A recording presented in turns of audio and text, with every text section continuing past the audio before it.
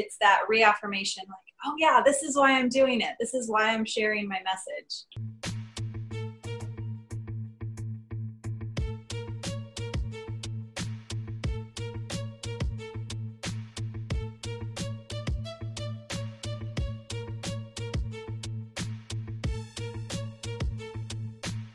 Okay, welcome to the podcast Wild and Creative. This is your host, Sarah Marie Thompson from wildandcreative.com. I'm a creative lifestyle expert and soul guide. I have an amazing guest, Elizabeth Shaw. Elizabeth is an author, and she recently just came out with a brand new book called The Optimist Manifesto. And she's also a delight to talk to. You will hear her soon, and I'm so excited that you guys are here with us today. Before we start, I do want to remind you about the Soul Circle membership site, and you can go check it out at bit.ly/Soul Circle membership. It is an amazing portal of creativity, magic, connection, and intuition, and it is something that is going to help you grow and blossom in your business and in your life. So definitely check it out. You get 1 week free. Go to bit.ly/Soul Circle membership, and you can grab your 1 week free there. Absolutely no obligation. So let's get into this episode. I'm excited to learn all about your brand, your journey, your new book, everything that you've been up to lately. So let's dive into Divine for a moment. Like, what is Divine really? Is it a brand? Is it a online store? What is it? It is a brand. So it started about 8 years ago as my event planning company when I started my own business.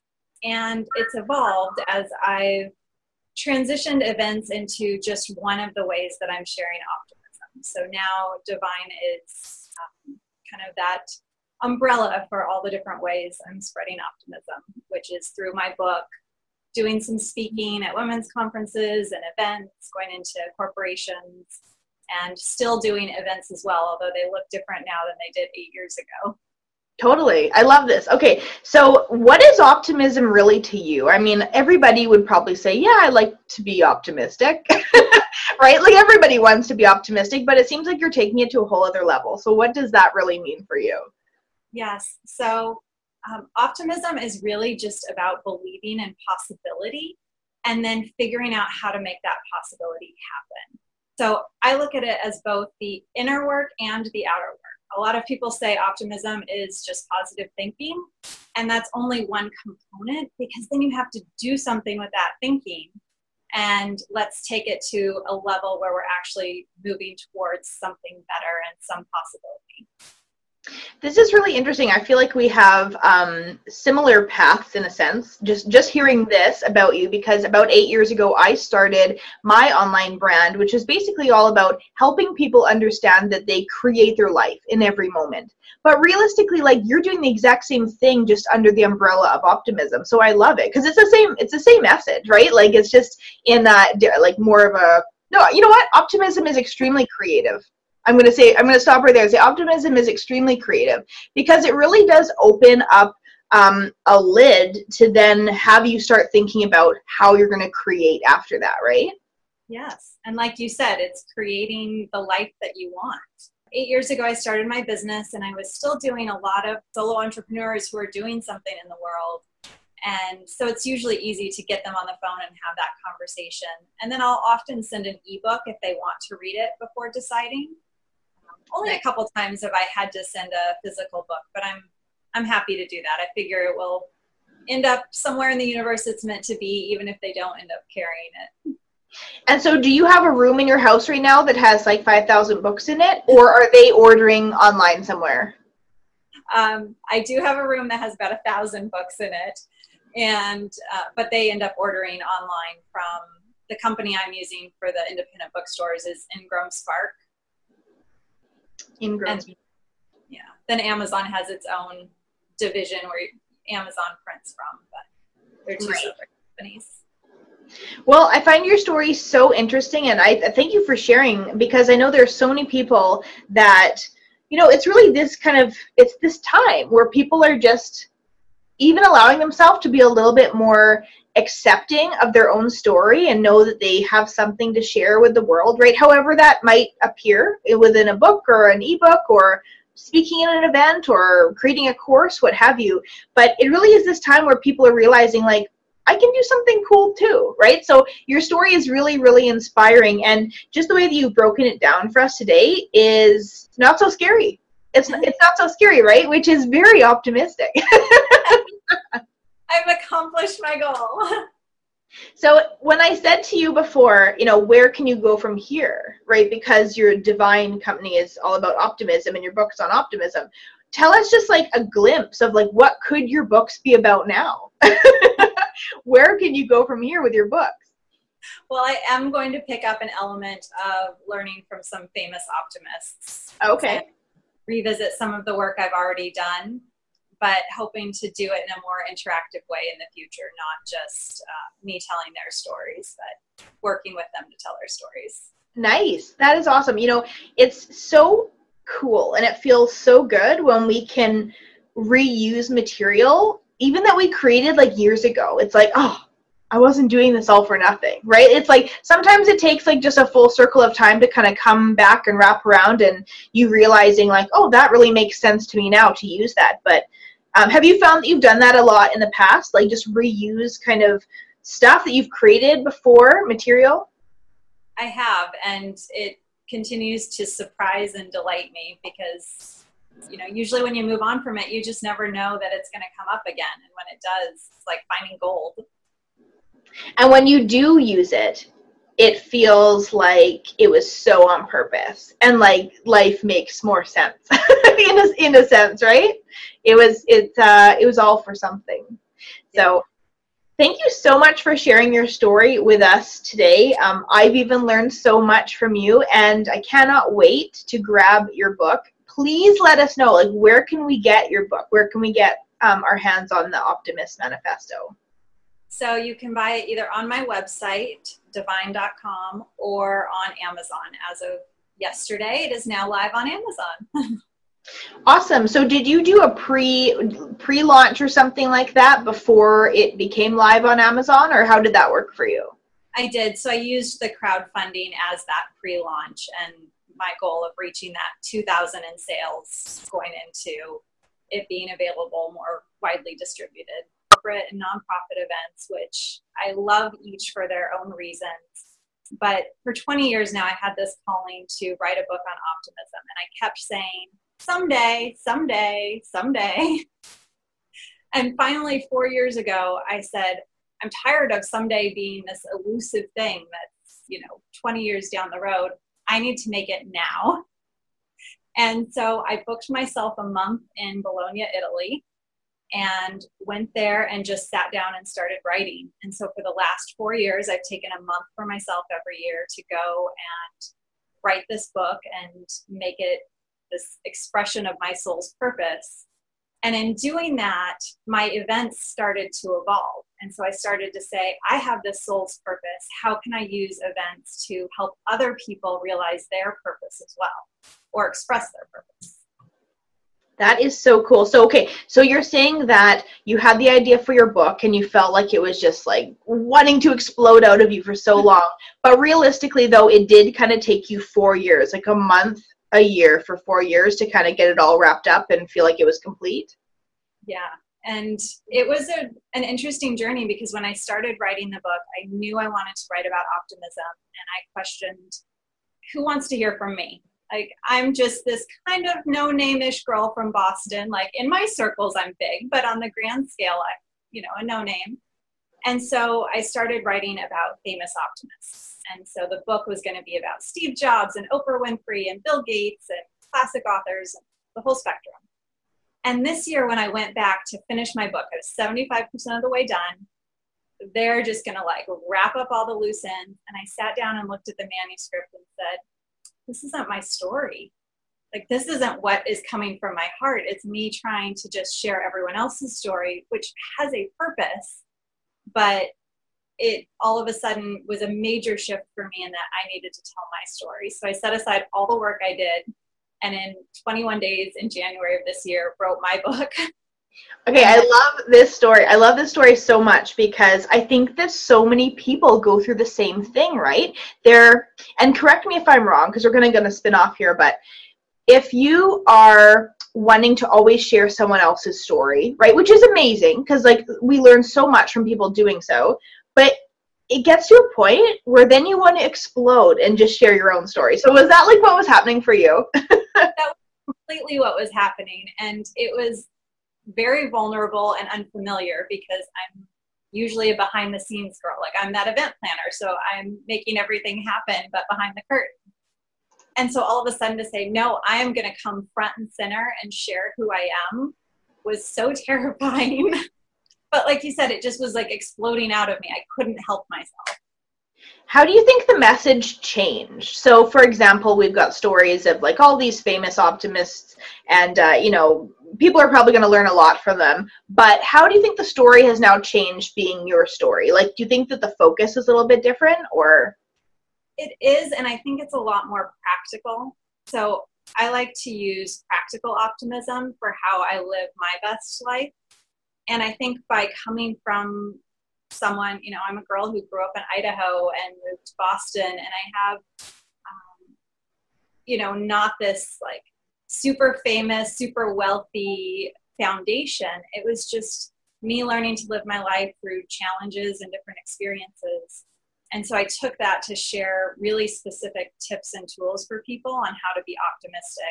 And I don't think I would have gleaned those same tools from why Oprah Winfrey's an optimist, because she has just very different means and experiences. It's true, right? Sometimes it's hard for people to really like wrap their head around realities of others that they feel are really unattainable, right? So, for example, for someone who, quote, quote, you call yourself normal, for someone that calls themselves normal, it's so much more relatable, and then they don't have that fear. Like, it's not as scary for them to be like, I can do this too. Like, this is stuff that I can put, into use today, right? The knowledge that you're sharing. Absolutely. So tell me, what did it feel like when you realized that you had been spending 3 years writing a book that was just kind of getting you to a place where it was like, oh, now I can finally write my own book? I still think at some point I will probably revisit all of that work that I did, and it will have a purpose. But if its purpose was just completely to help me share my message, I'm so 100% good with that, because it's just this like weight that's been lifted off of me now. Do you feel that in a way you weren't necessarily ready to share your own story, and it really just took 3 years of, getting ready for that? Yeah, I think it took 3 years or probably longer for me to find that value in knowing like I actually have something to say that is worth being heard. Right. And not in an egotistical way, but just I want to serve and share these great experiences and that I think will help other people. Yeah, no, I love the story that you have shared with us, because it really just helps confirm to so many different people that, you know what, like if you have something inside of you and maybe apprehensive about getting it out, what have you, you just dive into like wherever it takes you, right? So for you really had to study other optimists, right? And you still knew that you were optimistic in that sense, but it just took you that time to really like cultivate that material and then realize I have a story that's just as good. So like that's such an amazing story to share with other people, because it really just, can confirm for them too that, everybody has a story that they can share. And so tell me, what do you think about this? Because so many people feel that they don't have a story that's inspiring. I really feel that, everybody has some kind of inspiring story that they can share with others, no matter what they've been through. Because there's always going to be people that are inspired by some part of your life, right? Maybe not everybody, but somebody. Yeah. I agree with that completely, because I think that no one is going to share things the exact same way that we do. And so even if it resonates with just one other person, which we all find connection with at least one other person, so it's going to resonate somewhere, it's going to make a difference and have that like ripple effect. So love it. So tell us about the process. Okay, so you wrote your book and you're like, wow, I have my own book. Now it's all about my own stuff. I love it. And so then what happened? Then you're like, okay, now I need to get it out to the world. Did you have a moment there where you're like, what do I do? Or did you already have a plan? I had a plan and nothing went to plan, as is like the case in most things in our life. So I had a publisher, and I forget the exact name for them, but they're one of those crossover publishers that's like sort of self-publishing, but within a major publishing house, you have all the resources of the major publisher. Right. Got back from Italy, sent my book to the editor, and first round of things came back, and the editor said, there's too much you in the story. Take out all the personal stories and just leave the tips and tools. So basically saying, go back to your old version. Like, you know, there's too much you. You're too much. I was like, oh, and having this be the first time I'm super vulnerable was like devastating. I think I went into a little bit of a slump or depression for a couple weeks. But then I decided, I picked up my manuscript again, and I was trying to figure out what to do. And I read it and was like, you know what? I am dang proud of this. I'm not going to change it because this is going to resonate with someone. Mm-hmm. And so I left it the way it was, and I had the freedom to do that. And then the second round of feedback came back and said, the book's a little too optimistic. Can you make it less optimistic? You know, sometimes I don't know what the publishing world, like it's like its own, I don't understand it, because as you're saying this, memories are coming back from when I had a literary agent, and she was, you know, promoting my book on like creativity and magic and all this, and getting feedback such as creativity doesn't sell right now. And I'm like looking in the bookstore at like all these books on creativity. I'm like, what do you want from us? Major sections, creativity right here. So that must have been really frustrating and disheartening. It was. And I think that 2 years ago, where I was still trying to figure out what my voice was, I would have listened to it all. And I would have scrapped everything and said, sure, I will please whatever, you know, theme you think it should be. And instead, I fired the publisher and decided to just 100% self-publish. And I didn't know how to go about it, but I had a new colleague working with me, and I said, are you game for trying to figure this out? And it has been a process of trial and error, and sometimes more errors than successes, but it's now here. It's my baby. Mm-hmm. So what did it feel like the first moment you had it in your hand, physical? I was so giddy and over the moon, like happy dances galore. I had my mom, who does not drink at all, has not drank entire life, be the one like popping open a bottle of champagne. That is so cool. Yeah. So cool. I love this. Okay, so what happened in the time span from you realizing, okay, I'm going to self-publish this. I'll get some help to kind of figure this out. Because self-publishing itself is actually like quite an easy task. But I know that you actually added in a bunch more work for you, right? You did a crowdfunding campaign. Tell us like a little bit about that, and also why you chose to do that. Yeah, so I managed to figure out the whole process of getting the book on Amazon, which was really easy, but I feel strongly it belongs in bookstores. Like, I want to go in and see it in little independent shops around the country. And I was struggling to figure out how to do that, and ended up finding a consortium of bookstores that said, if you can, proof of concept, if you can show us you can sell 2,000 copies or the equivalent of 2,000 copies, we will get some of our bookstores to carry it. Love it. And I'm like, great, how am I going to sell 2,000 copies or the equivalent of that? And that's where I decided to do the crowdfunding. So okay, it was a lofty goal, a $30,000 goal. Yep. And it was another vulnerable step, because you can't just put that out there and be like, oh, I'll mention it on social media and hope everyone comes and gives. Totally. You have to ask for help, and it's humbling. It's really humbling. I bet it's also a nice compliment, though, like going through that process to being okay and comfortable with people reading your book and just finding out who you really are too. Because wherever we're vulnerable and wherever we're kind of asking for help or being open in that way, I mean, it all feels the same, right? So I'm sure in a way, you know, as excited you were to get your book out, I'm sure you also had some apprehensions of like, everybody I know will understand my story, like, and that's a little bit scary, right? But again, it's just as scary to be like on social media, I need your help. I need your money. I need you to buy my book. And then you're also going to read it. So it's kind of a big, scary process, right? It was, but it was, like you alluded to, also so rewarding because it just felt like people were pouring love into me. And even people who maybe couldn't support the crowdfunding, but went and shared it in every area they could. You know, my dad was sharing it at his poker games with like Vietnam vets in his community, and they were buying books from me. Which is awesome because now at their poker games, they probably like do a chapter first, like in a group book setting, right? I want a picture of that. I could totally see that happening. So what would you say to somebody that has kind of been in your shoes, right? They know they have an amazing story to get out there, or they have words that they want to get out there, right? There is, of course, the traditional publishing route, and there's the self-publishing route. What would you say to them if they're just feeling like really lost and they don't know like where to go from here, right?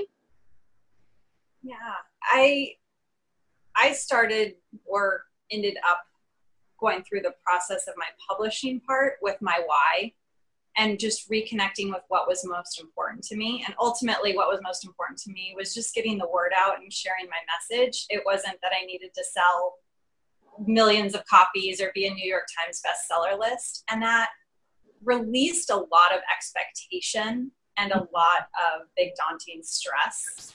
Because I think sometimes we have a goal and then we see, you know, the Gretchen Rubins that have done something so amazing. You're like, oh, how could I ever be that? And we forget to connect with, well, that's not exactly what I even want. I just want to share my heart and my message. Which is really, really interesting because I think that those individuals like Gretchen Rubins or the Danielle Laportes or the Gabby Bernsteins or all those women, you know, that we kind of all have one of their books on our shelf at least, right? You know, they all did go through a similar time like you have gone through, right? And we don't even necessarily know what their first books were, right? Like maybe they're nothing books that there aren't even on the shelves and they got kind of, you know, reformatted into books that they have now. But, you know, everybody kind of has that first stepping stone story. So this is a really big, huge kind of landmark for you. And moving forward, I mean, you're going to find the process that much easier, like moving forward, right? And that much more exciting to share more stories of yours. Yes, I already have books 2 and 3 like percolating in my head as seeds and excited for that. So you said your company and your brand, Divine, is all about sharing optimism with the world. So your first book is called The Optimism Manifesto. Mm-hmm. And so tell us though, like, where can you go from here? Where can you go from here? Well, I'm excited to continue sharing the book and spending some time doing that and then eventually writing another one as well. But I'm also, as an event planner and an optimist, so excited to help other people see what's possible for themselves. And so I work with a lot of creatives and entrepreneurs now to help them manifest their purpose and their message through events, which to me is super optimistic because I'm showing like, here's what's possible. Here's all the amazing things. And let's make that part of how you share your message too. Love it.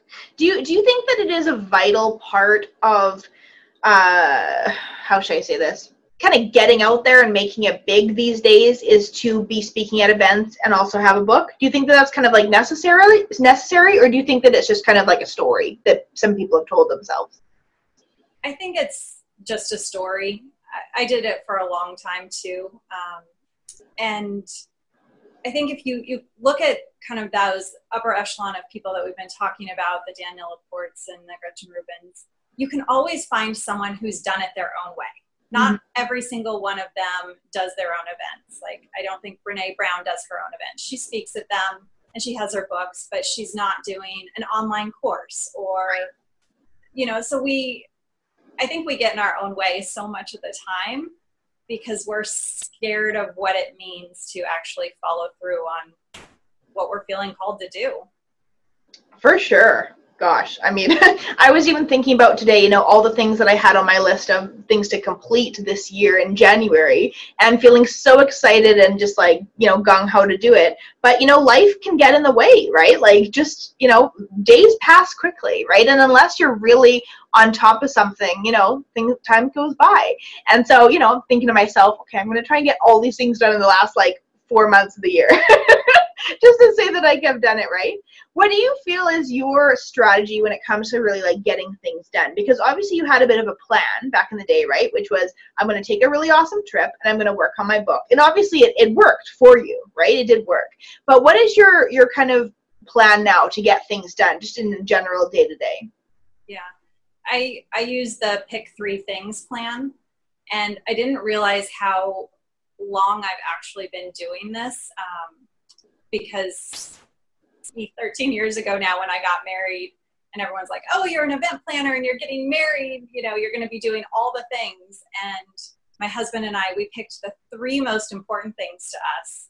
And that's like, that informed every single decision we made. We didn't worry about the rest. And that's how I've started to approach my day. Like I put 3 sticky notes on my desk, and it's like, if I accomplish nothing else today, but these 3 things, what's most important? And it's helped me stay focused and not get as overwhelmed with the like 4 months left in the year. What's going to happen? It's such a good idea to just scale it back, right? Like when we look at our list of like the 25 things, it's just like, I might as well do nothing, right? Like that's kind of like what we feel. So it's paralyzing. Pick 3 things. Okay, so pick 3 things. I'm going to start doing that too. Because I mean, I kind of, you know, more so do tasks by intuition, right? Like, what am I feeling like doing today? But in my mind, I know that if I work on one thing for a longer period of time, I'm going to get it done, right? But still, like sometimes we don't want to. We don't want to do that. So tell us about like your kind of creative habits and your creativity, and has that been a hindrance to you in a sense? Like not so on the side of inspiration, but on the side of like, you know, creativity really likes to just be in the flow, right? Has that been a hindrance to you, or do you find that you're a little bit more so strategy minded? I go in waves. So there's sometimes where that creativity just flows and I feel like I'm in that zone of genius, and then other times where I'm stuck a lot. But I do subscribe to the morning pages philosophy. So I get up and I write 3 pages every morning that sometimes is creative and inspired, and sometimes it is just total smut of like emptying my brain of things. But forcing myself to at least do something that's a creative outlet in some way, even if it doesn't always feel creative, has then helped to free up mental space throughout the day to be more in the flow when creative things come. And I feel that intuition, I really should invest in this other corner, this other side of things. So you're pretty balanced then, is what you're saying. You're pretty, you know, you're creative and intuitive, and yet you're still a very strategy minded, and, you know, that helps you kind of stay balanced. Yes, although I do find that it's easy to get caught up in all the little details and the just day-to-day busy work and lose that connection with the creativity when you get super stressed or overwhelmed. Absolutely. I find in times where I'm feeling stressed or I have like some heavier things on my mind or what have you, the creativity does not flow as freely, right? And I'm a really creative person, but you know what? Sometimes I have days where it's just like, can't be bothered. Like I can't even be bothered to dive in because like I know it's not going to be my best work, right? How do you move through those days? Well, I feel like my process has definitely changed like over the years. I find that if I think back to the times where creativity was just flowing through me every day and I was feeling so inspired and just excited about life and all these kind of things, the thing that kind of pops up for me is that I didn't have so much on my plate. Right? But the things that I've put on my plate now are self-made. Like, you know what I mean? Like I'm putting those things on my plate. So when I'm finding that my creativity is not as free-flowing and my days feel a little bit rougher in that sense, I really have to scale it back. Like I have to scale it down and say, you know what? I'm looking at these 25 things here, but you know what? For this month, I'm just picking 2 or 3, like you say, right? And just picking 2 or 3 and the rest, will get done, but I just have to almost remove it compartmentalize it into another area of my mind, right? It's kind of like I just have to simplify things in my mind. And that's how I can start feeling really creative and excited again. Yeah, you're giving yourself permission to work on something that's really important instead of trying to do all the things. Yeah, because I will try to do all the things in my mind at the same time, all the 25 things, and then I don't get them done, right? So then I feel more guilty, and then I feel more overwhelmed. So it's really it's a spiraling process, like, to be in. But I think one of the biggest things is just simplify, because even like you said, when you went to go write your book, you had taken a month off to write your book. You didn't take a list of 25 things that you were working on at the same time, right? You had your one book to work on, and that's why you got it done. Yeah.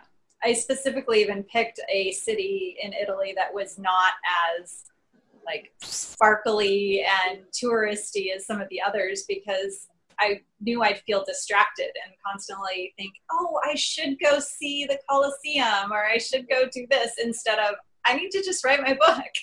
So why did you pick Italy then and not like a motel in like Delaware?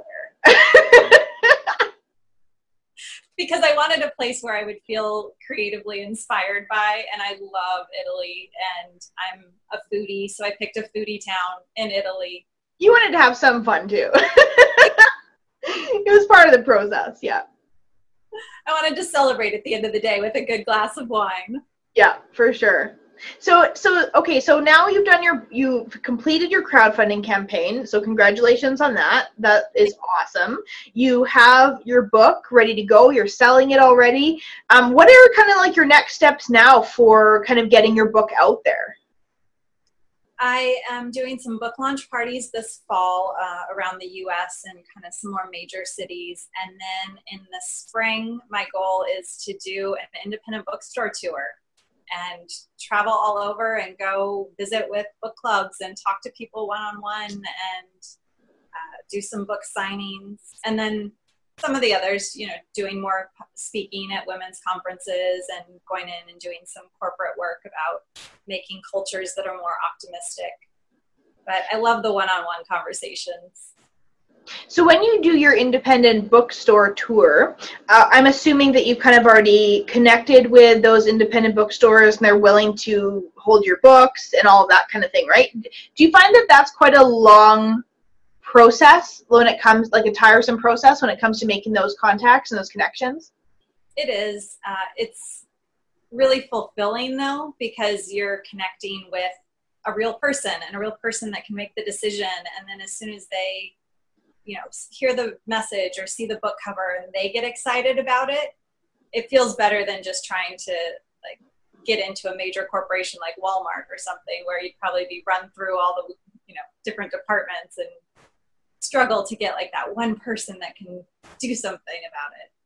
So do you what is the process for people like listening? Is it that you need to kind of send them a book, like all these independent bookstores, or can you usually kind of describe over the phone or email like what your book is about, send them kind of like a media sheet or what have you, and they make a decision from there?